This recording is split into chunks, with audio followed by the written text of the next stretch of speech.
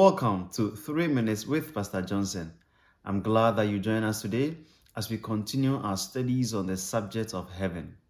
Last week, we saw that heaven is a real city populated by the Elohim God, countless angels, and the saints of the living God. Another revelation about heaven is that it has a government. So there's a seat of government. You know, what qualifies any geographically demarcated settlement and the status of a country is that usually there is a government. So there is a leader who wields absolute authority in the country.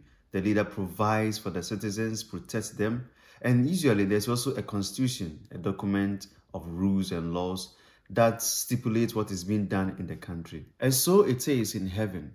There is a seat of authority, and God sits on that seat to govern.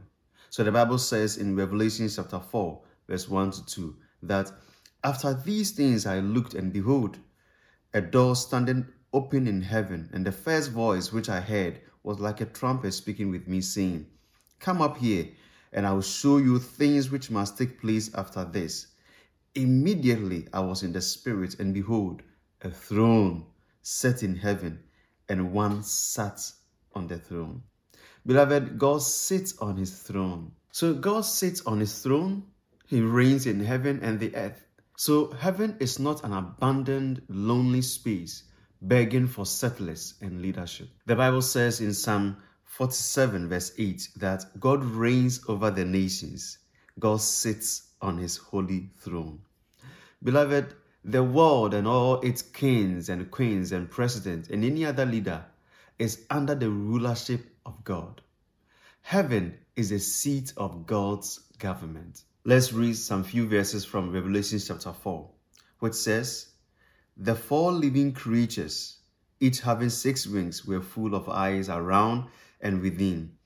And they do not rest day and night, saying, Holy, holy, holy, Lord God Almighty, who was and is to come.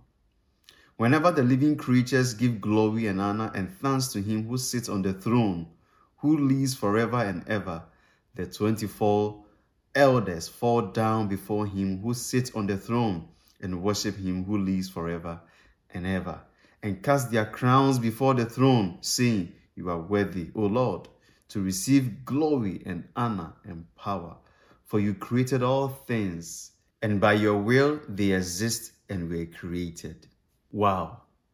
Beloved, heaven is real, and you have to do everything possible to get there. All you need is to allow Jesus into your life, because he is the way to heaven. Stay blessed, and we will continue next week.